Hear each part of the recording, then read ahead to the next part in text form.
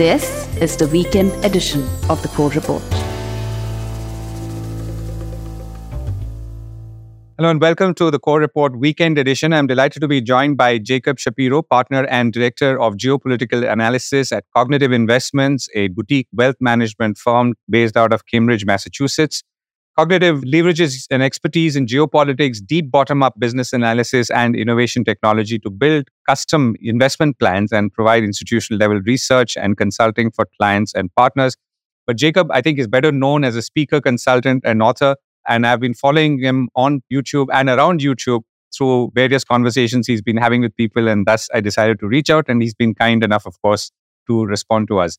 Jacob, thank you very much for joining us. So the theme really is about investments and geopolitics, or geopolitics and investments. And the idea is to understand through your thoughts and words how things are moving today and what's driving them. And to what extent are investments not following the classic approach of where the best returns are to be found and instead being influenced by other factors, and to what extent you're seeing it.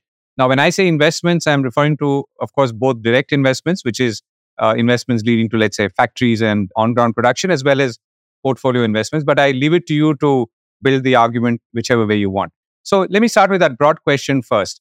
We are in 2023. And as you look back and look maybe a little ahead, what's changed? Yeah, I mean, we could spend the entire conversation just on that one question. And to, full disclosure, I work directly with corporate clients who are making those direct investment decisions that you're talking about. So where do I relocate my factory from China? Or if I'm subject to these restrictions in country X, what is country Y? What is country Z? What is my advantage there?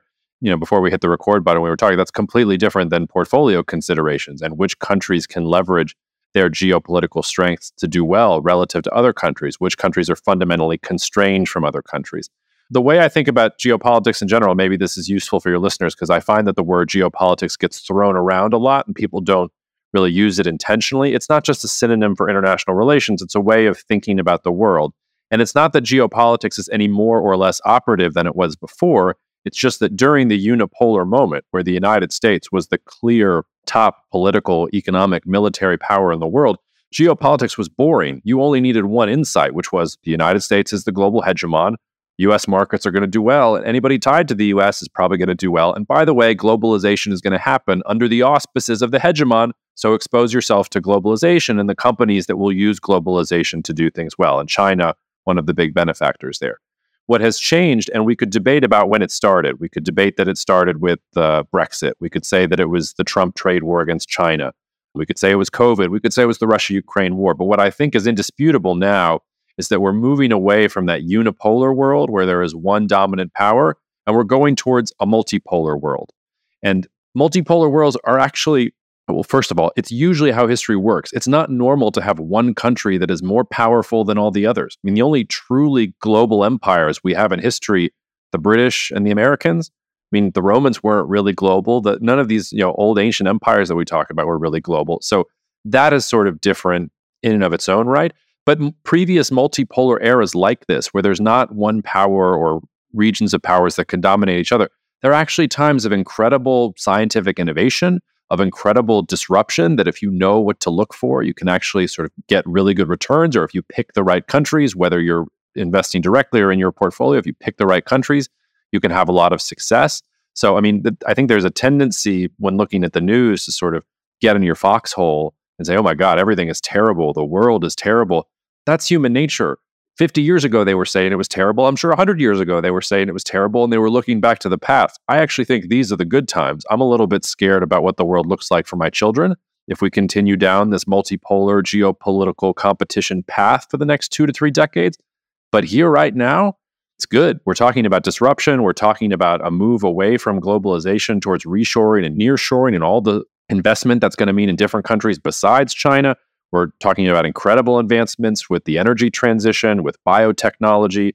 If you know where to look, there's actually a lot of positive stories coming out of the disruption here. So that's the one key takeaway I would have for folks that are listening. When you think about geopolitics right now, it's a methodology and a tool to understand the world. And the world is going multipolar. It's not going to be dominated by the US. It's not going to be a US-China Cold War. It's going to be rising and falling powers all around the world. And those that make the best policy decisions and that have the inherent strengths are going to do best.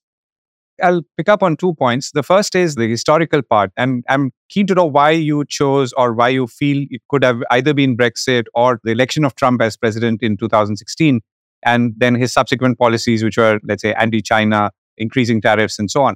So what is it that could have triggered the shift to the multipolar world? Is it only the China factor or is it something else? Well, this is actually a difficult question to answer because I think a lot of Americans would tell you, oh, it's because the United States is in decline. I don't think the United States is in decline at all. The United States is still the most powerful country in the world. It's just its power and its economic influence relative to other powers has diminished.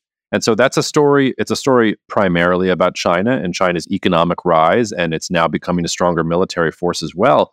But it's also a story about the rise of Brazil. Brazil is a country that has been punching below its weight for literally over a century. And in the last 15, 20 years, you've seen real changes in Brazil. You've seen more mature monetary policy. You've seen more stable politics. India is part of the story as well. India has the profile that China did 30 years ago. So if you're thinking about that next stage of globalization, and just because, by the way, we're doing nearshoring and all these other things, it doesn't mean there isn't globalization to happen here. But, the rise of India and India becoming a more important force in its own right, that's part of the story too. As we look around the world, it's countries like Turkey, countries like Indonesia, all of these countries are advancing economically. And it's not unreasonable for them to say, okay, we got this far with globalization, but the rules were never tilted in our favor. The rules were made by the global hegemon so that the global hegemon could have cheap iPhones and look at TikTok videos all day on their iPhones at home. We would like the rules to be tilted in our favor. And now we have enough economic heft and enough leverage that we can start to remake those rules, or we can insist on, hey, these rules need to be different if you want to invest in our country, like, say, Indonesia is doing right now, where you can't just have our nickel, you have to build the battery factories here too. So that, I think, is the dynamic. It's about, and by the way, that's the positive part of it. There are also declining powers.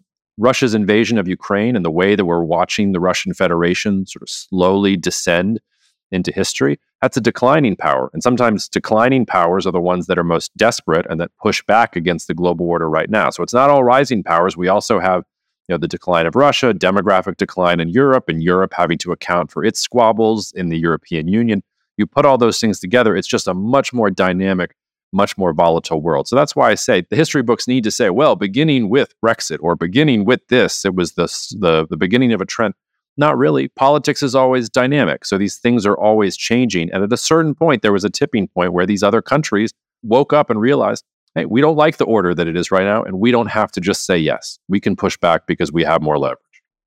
Right. And you talked about cheap iPhones. In a multipolar world where, let's say, there's more nearshoring happening, the cost economics, at least as things stand, is also shifting because clearly people were producing in China because it was cheaper there, which in turn helped economies all over the world, including India, including the United States. But in this new world, and if you were to look at this as an investor now, how does this landscape look like where costs are rising, tariffs are rising, and therefore it's not the cheapest iPhone anymore? It depends who is benefiting. So yes, factory workers who moved to cities inside of China and got better paying jobs from that point of view, they did very well. There are hundreds of millions of Chinese living in the interior of the country who haven't enjoyed any of that success, who would say, well, actually, it might have been better if we protected our local industry rather than just becoming a factory for the world. And also keep in mind that it's not just a China story. Let's just talk about cobalt, which is basically in every single battery that's out there, whether it's in an EV or things like that. Roughly 70% of the world's cobalt is being mined in the Democratic Republic of Congo, some of it by child slave labor. Child slave labor is pretty cheap. So if you actually want to sustainably go get the cobalt, or you want secure supply chains that are not dependent on these things, well, you're going to have to pay a lot more for goods. It's one of the reasons and one of the things that I think has been lost in the global focus on inflation. Inflation just means higher prices. One of the reasons I think inflation has been stickier than people expected is because we're not just talking about the demand side. That's what the central banks focus on. We're also talking about the supply side. And if companies, and companies are doing this, are rebuilding factories and rebuilding supply chains and training entire new workforces in new countries, that means you're going to pay more for the iPhone. That means you're going to pay more for goods. If you also have decided that, hey, we want secure access to cleaner energy or secure access to food that is grown without pesticides or that is grown in sort of greener ways that is more friendly to the environment, okay, you can do that. Your food is going to cost more. There's a reason that food prices are up 10%, 15%, over the last 2 years, if you look at it, higher in some of the different groups. globalization eventually, free trade, like if the theory is correct, a rising tide will lift all boats, and eventually everybody will specialize in one thing, and the benefits will redound to everyone. But before you get there, you get these huge discrepancies within economies themselves and huge wealth inequality, which is a story in China, in the United States, in India. All these countries are dealing with wealth inequality because it's one of the byproducts of globalization. So if you're looking for who's going to do well, I think it's the people who control access to the resources that are still critical. It's the countries that have access to cheap and secure energy going forward, or countries that have a labor force that is still young, that is still growing, and that can compete relative to other labor forces out there. And then it's always, if you have the commanding heights of, the next generation technology, those are all ways that countries might be able to push forward here. But I would caution just thinking that, globalization, it didn't just mean cheaper iPhones. It meant certain segments of economies did well, and it meant certain other segments didn't do well. And some of the political backlash against globalization is those parts that didn't do well, they're the ones that are rising up and electing populist leaders and saying, well, this wasn't so good for us. Can we please get a little bit of help? Let me get some thoughts from you on China. I was talking to Louis Vincent Gave a few weeks ago, and he had some strong points on why he felt that Western media, for example, is something that you should not believe when it comes to China, that people are giving up on China too soon in the context of, a power or a force in the globalized world. And you too talked about the Huawei example, a company that was given up on and has bounced back. Yeah, Louis is always optimistic on China, and I've joined Louis at times in being optimistic about China. I used to work with a geopolitical analyst. His name is Philip Orchard, but I'm going to steal his point here shamelessly. He always said that the next China might be China, because, as I said, the wealthy coastal regions of China have done very well, but there's still hundreds of millions of people in the interior that did not do well. And brave factories are actually moving into the interior. Now, you have Chinese political risk and great game geopolitical risk between the United States and China and all those other things, but there's lots of opportunity there. The other point that you said that Louis made about not trusting the Western media, don't trust the Western media, and don't trust the Eastern media, and don't trust the Chinese National Bureau of Statistics. Really don't trust anything. If you haven't seen it on the ground, you probably don't know anything, which is one of the reasons I like working directly with companies. It really allows me to keep my finger on the pulse, because those are, whether it's companies or farmers or people who are actually pulling coal and oil out of the ground, those are the people who actually see things on a day-to-day basis. So I try to talk to those types of people and understand what's really going on and put it together in context with what's going on in the media. But the media is all we really have, and Huawei is a really good example. The media was actually correct about Huawei. Trump's trade war against China, Huawei really bore the brunt of it, and it begins around 2017, 2018, and it really kneecaps Huawei. I mean, Huawei had more in common with a company like Microsoft than it did with the Chinese Communist Party in 2017, 2018. But by completely decimating Huawei's ability to do business with those very tough semiconductor restrictions, it basically made Huawei much more dependent on the Chinese market and on the support of the Chinese state.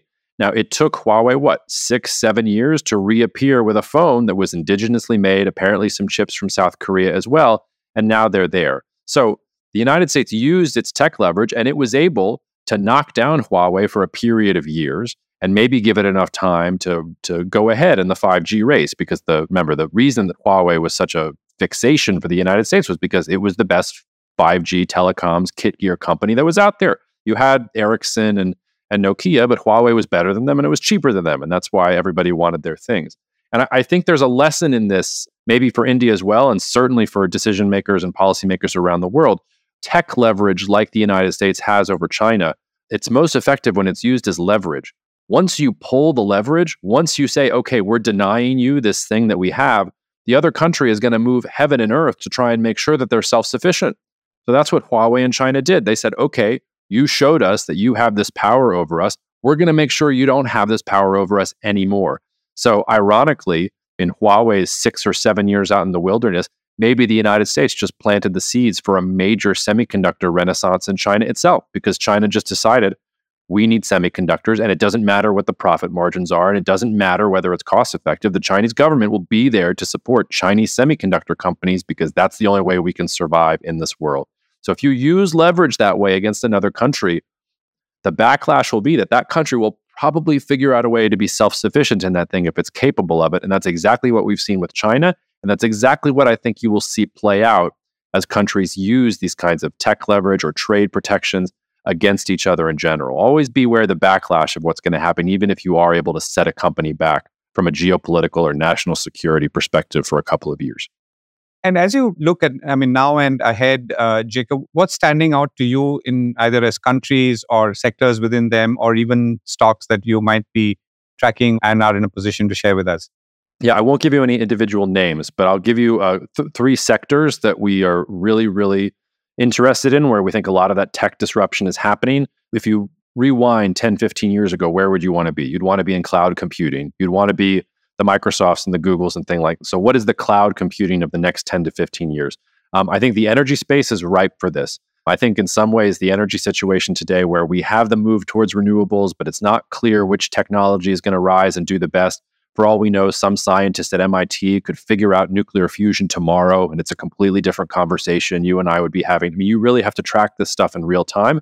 And I think there's going to be opportunities. The metaphor I use is, imagine you could go back in time and buy Standard Oil in the United States before people figured out that oil was going to take over the global economy. We have those sorts of opportunities in energy. So whether it's hydrogen or nuclear, fusion or fission, wind, solar, geothermal, or something that hasn't even been invented yet that gets invented in the next year, that's one area to really be focusing on and to really keep on top of technological developments. In a similar vein, I think the biotech sector is also incredibly interesting. And that was, for me, the lesson of the COVID-19 pandemic. Moderna and Pfizer, they could have produced that vaccine within weeks. They had it designed within weeks. It's just that US regulatory systems and global regulatory health systems were not able to approve it in time because we didn't know that we could create things that quickly. There's a whole bunch of fascinating biotechnology coming down the pipeline, and there's going to be more diseases with climate change and all these other things. I think that's going to be a really, really interesting sector to watch. And then I think we're also just at the very, very beginning stages of a second space race. And India's here too with that lunar lander that you guys had, while the Russians had theirs blow up in their face, or I think it was the Russians. But in general, in a unipolar world where everybody was friends and we all wanted to join the WTO, space was seen as a neutral space, if you'll forgive the pun. The United States and Russia worked together in space for a long time, servicing the International Space Station. It was the one sort of sector of the world where everybody came together, and that's not true anymore. So now you have all of these countries are trying to figure out, okay, well, how do I protect my satellites? How do I put up satellites so I can have communications? How do I protect them from attack and things like that? So I think anything related to space is also interesting. And then at a country level, I would tell you that the countries that I think are the geopolitical pivots of the next 5 to 10 years, and they may do well, they may do badly, but I think that they have the potential to do really well. It's Brazil, India, Turkey, Indonesia, Mexico. I honestly don't even pay attention to most American newspapers anymore. When I wake up in the morning, I try to read the main newspapers from those 5 countries, because that's going to tell me a lot more about what's going on in emerging markets and in the world than listening to what the latest thing was that Donald Trump tweeted or said at some ridiculous campaign rally in the United States. So those for me are the 5 most interesting countries. They all have tremendous challenges. I can make the bear case for any of them, but they also all have tremendous potential. And if they can get policy and potential to line up in the same direction, I think those are countries that are really going to lead the way forward. So I don't know if it's all of them are going to do well. It could be none of them do well. I don't think that's the most likely scenario, but those are the 5 places where I spend my time looking the most closely right now from an emerging market perspective. Can I ask you to maybe dwell a little on Brazil and Indonesia? Brazil, because it was part of the BRIC along with India, and Indonesia because it's usually been compared with India as a fast-growing economy. Yeah, so for Brazil, it really doesn't have much to do with BRICS. For Brazil, first of all, they have Argentina is their biggest competitor, and Argentina is a literal dumpster fire. I think that's the technical term at this point for what's happening in Argentina. So they have no competitor. They're not on the Eurasian landmass, so they're not connected to all the geopolitical craziness that's happening over there. They have become an agricultural superpower. So this was the first year, 2023, where they supplanted the United States as the biggest corn exporter in the world. They are food secure. They are energy secure. That's a really good place to start from to begin with. The problem with Brazil is that the society has always been inherently conservative. This is not a perfect metaphor, but if the United States had not had a civil war and had remained a class-based agrarian society with small numbers of families owning large shares of land and things like that, that's sort of what Brazil is today. It never really had that conflict that said, okay, we're going to industrialize, we're going to encourage entrepreneurship. It's more been about, no, we're going to preserve the gains of a conservative, wealthy class. And that's beginning to change. While everybody's focusing on Lula and Bolsonaro and all the crazy things happening at the top level of Brazilian politics, you know what Lula's been doing underneath the surface? Passing tax reform, which if you looked at polls before the elections was the number one thing Brazilians wanted. The tax code was incredibly inefficient, incredibly challenging for entrepreneurs to deal with, and they're trying to change that. That's a good sign. Another good sign, the Brazilian central bank was way ahead of just about every other country in the world for anticipating inflation. They called it right at every single moment. This is the central bank that oversaw hyperinflation even 30 years ago, roughly. You combine that good policy and thinking pragmatically about things, and then you combine those geopolitical resources and the lack of competitor. That's why I'm optimistic about Brazil. Indonesia's more of a wild card here. And even 5 years ago, I was less optimistic about Indonesia. The thing is that all the things that has made Indonesia a laggard relative to, say, other countries in the region like Malaysia, and which made it really a redheaded stepchild for the World Bank, which never tired of talking about how Indonesia was inefficient and was never going to achieve its potential, was because Indonesia's been protecting its most important industries since before everybody realized it was a multipolar world. It's almost like they were preparing for this in the early 2010s, early 2015s. And now the policies that led to lower growth rates, maybe in early 2010s, 2015, 2016, those are now the policies that everybody's emulating. And Malaysia, which literally built an economy on, we're going to be this transit hub for all these different things, and it's globalization, and our trade is some ridiculous percentage of our GDP, like 130, I think, or something like that. Whereas Indonesia is like, no. We're banning the export of all commodities until we're self-sufficient. Hey, China, you want to invest here and have access to our young and growing labor force? Great, build your factories here. And until then, take a hike. We don't really want to talk about it. And they were the first movers there. So you combine that really young population, they're ahead of the game on protectionist policies. They're far enough away from the South China Sea that if you want to hedge, China-Taiwan tensions and things like that, they just have a lot of things going for them. The flip side with Indonesia is it doesn't really make sense as a nation state. It's so many different languages and ethnicities and islands, literally, even geographically, it's not that coherent. So not to mention how climate change, Indonesia is literally on the front line of climate change. I mean, Jakarta probably won't be there in 30 years if they don't shore it up. And that's why they're trying to move their capital. So I don't want to underestimate the challenges that they're facing, but that's the bullish picture there when thinking about Indonesia. Right. And you talked about geothermal. And just a few days ago, a company listed and did pretty well in the markets, a geothermal company in Indonesia. And of course, I think Jakarta saw its first bullet train that also started off this last week or the week before that. So things are happening. Yeah, we don't have bullet trains here in the United States. I always joke on my own podcast, I'll say it here too. If the Chinese Communist Party is listening, please come to the port of New Orleans where I live. Feel free to build some high-speed rail and a new port infrastructure here. We'd be happy to default on the debt at a later date. But, jokes aside, yes, Indonesia is building infrastructure that not even the United States has. That tells you where growth and where progress is happening. Right. And I'm going to come to the Middle East in a bit. But now let me ask you about India. In the context of all that you've told me, what are you looking at? And I know that you do look at India quite closely. So what are you looking at that interests you and that you're looking out for? I honestly struggle with India. I can't figure out if India is about to take over the world or if it's about to collapse in on itself. And depending on the day of the week, I could make the argument both ways. So let me just be transparent about my ambivalence. You might see me in an interview in a week from now saying something completely different. It's not that I'm crazy or that I've lost my mind. It's just that India is 1 billion plus people. It is so dynamic. It's even hard to speak about India as a single country within itself, because in some parts of India, things are going great. And then in some parts, things aren't going great. And it's hard to sort of put it together at a holistic level. My business partner at Cognitive Investments, Rob, he always jokes that quantity has a quality all of its own. So even if you assume the worst possible government policy from India, I think that India has enough inherent strengths just by virtue of where it is, by the virtue of its human capital, how many people it has, how young they are, how ambitious and skilled and interested in the world they are. Just that 1 billion plus Indian people coming online and wanting to be able to do all these things, that is going to move India in the right direction. For me, the question is whether the Indian government can do enough to protect Indian industry without completely making India, sort of this island that is not predictable, or the companies look at it and they say, oh, well, the potential is good, but the headaches are too much. There's too much red tape and we'd have to pay this tax and we'd have to do this thing. And honestly, just simpler to go into the interior of China or relocate closer to Mexico. So we pay a little bit more, at least we can sort of be more reliable. I think that's going to be the big challenge for India from an attracting investment point of view. The other thing here, and I'd honestly be curious on your take. I mean, it seems to me that the Modi government it hasn't been able to push a lot of the reforms that it wanted to. Some it was able to do well. The agricultural reforms, an example of things that didn't go well. But in general, it seems to me that India is changing into a more Hindu nationalist state.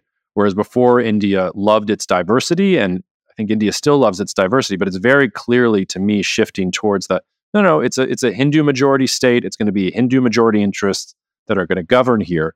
And that's well and good. Most nation states are, the majority ethnicity is who the nation state is supposed to serve in that regard. But you also have hundreds of millions of Muslims and other minorities within the country that generally, when you move in that direction, things are not so good for. And that's a very combustible mix. And I don't think it's going to be particularly easy for India to work through that transition to, okay, more Hindu nationalism, but then what are we going to do about the fact that we're also, one of the largest Muslim populations in the world, if not the largest, even if they're not the majority.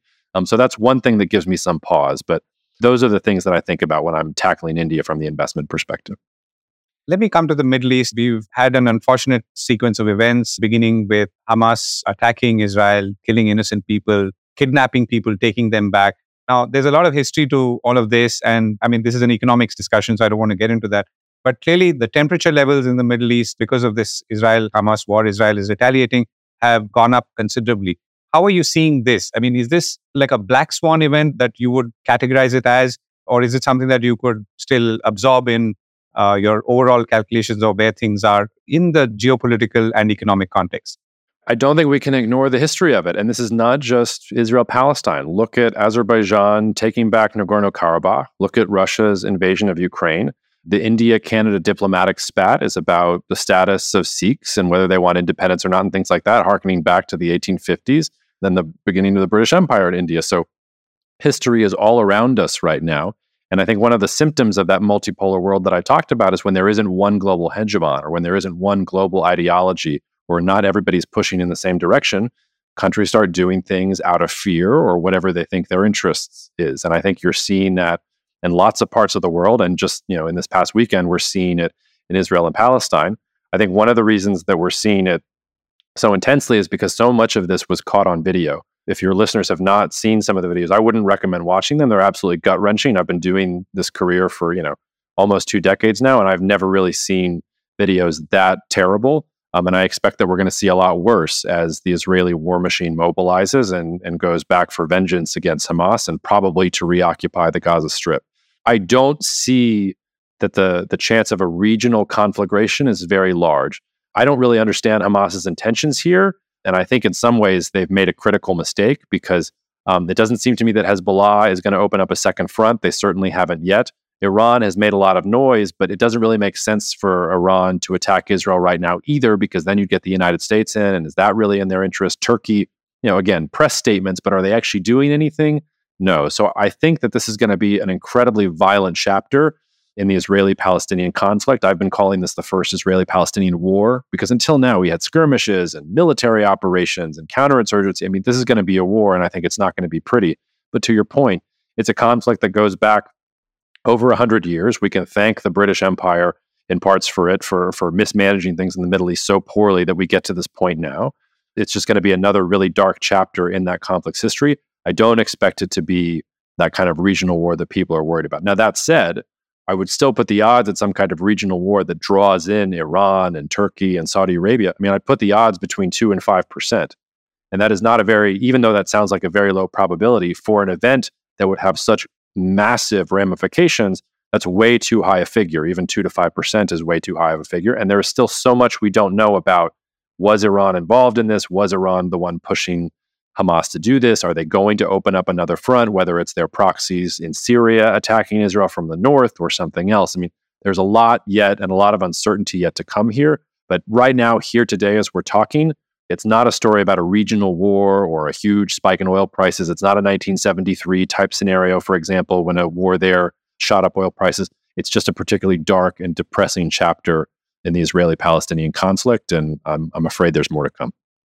You mentioned that history is playing a role in some of these encounters, and you quoted other countries as well, including the India-Khalistan factor.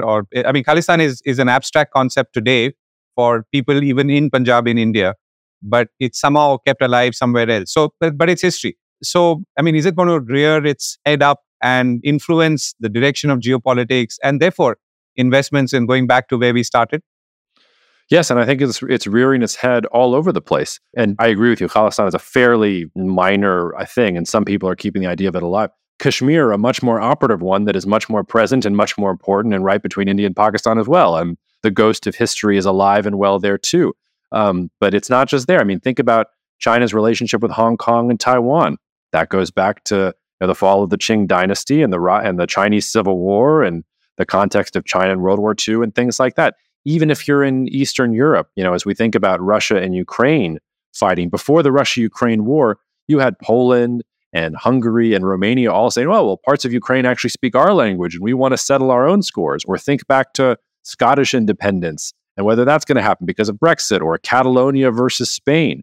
Think about the fact that we've already had one Ethiopian civil war in the last 5 years, and it looks an awful lot like there's going to be a second one between the Amharas and between the Ethiopian federal government. And that all goes back to the organization of Ethiopia into a federal state where there are a lot of different ethnicities and a lot of different groups that speak different languages under one banner. So I think everywhere you look around the world, none of these conflicts ever went away. But when you had globalization and when you had this sort of one narrative and idea that it was all about economic prosperity and enrichment, you can put all those things underneath the table. You put them underneath the table and it's okay, we're going to trade and we're going to do everything else, and that's the past. And I think what the Middle East taught us this past week, what Russia taught us when it invaded Ukraine, it taught us that the past is not the past. The past is right here with us, and any progress that we think that we've made in the last 100 years or so, since the horrors of World Wars I and II, maybe that progress hasn't been made so much anyway. And like I said, I'm fairly optimistic about the next 5 to 10 years because I don't see that any of these larger powers that we're talking about think that they can remake the world in their own image. I would include China in that. The United States is still the most powerful country in the world, and no great power is going to go after the United States in the next 5 to 10 years. Right now, it's all of these smaller conflicts. It's on the periphery. It's the South Caucasus. It's the Middle East. It's places that most people haven't even heard of. But when let's fast forward 10 years down the road. Let's say China continues to militarize at the pace that it is. Let's say India continues to militarize at the pace that it is. Let's say that Turkey continues to militarize at the pace that it is. Suddenly, that's a very, very different world, and maybe we do get that great power competition in general. So in some ways, my investment thesis is these are the good times. If you're waiting for the good times, you're in them right now. Now's the time where there's enough disruption and enough interesting things happening to put capital to work. Because if we get to that scenario where it's not Israel, Palestine, and Khalistan and these sort of minor things on the margins, but it's China and the United States over Taiwan, or it's Turkey and Iran over Kurdish regions of the Middle East, that's a much different world. And that's a world where it's going to be hard to do much investing of any kind, because that kind of global war, there are opportunities at the end, there are opportunities before, there's just war in between. Very sobering note to end on. Jacob Shapiro, thank you so much for joining me on the Core Reports Weekend Edition. Thank you so much for having me.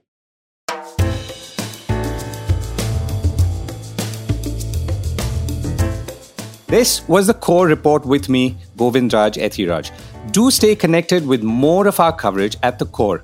You can check out our website or sign up to our newsletter at www.thecore.in.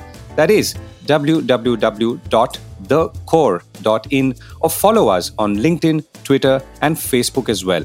Now, we would love your feedback on how we can make business more interesting and relevant to you, including our reporting on India's vibrant manufacturing sector. Write to us at feedback@thecore.in. Thank you for listening.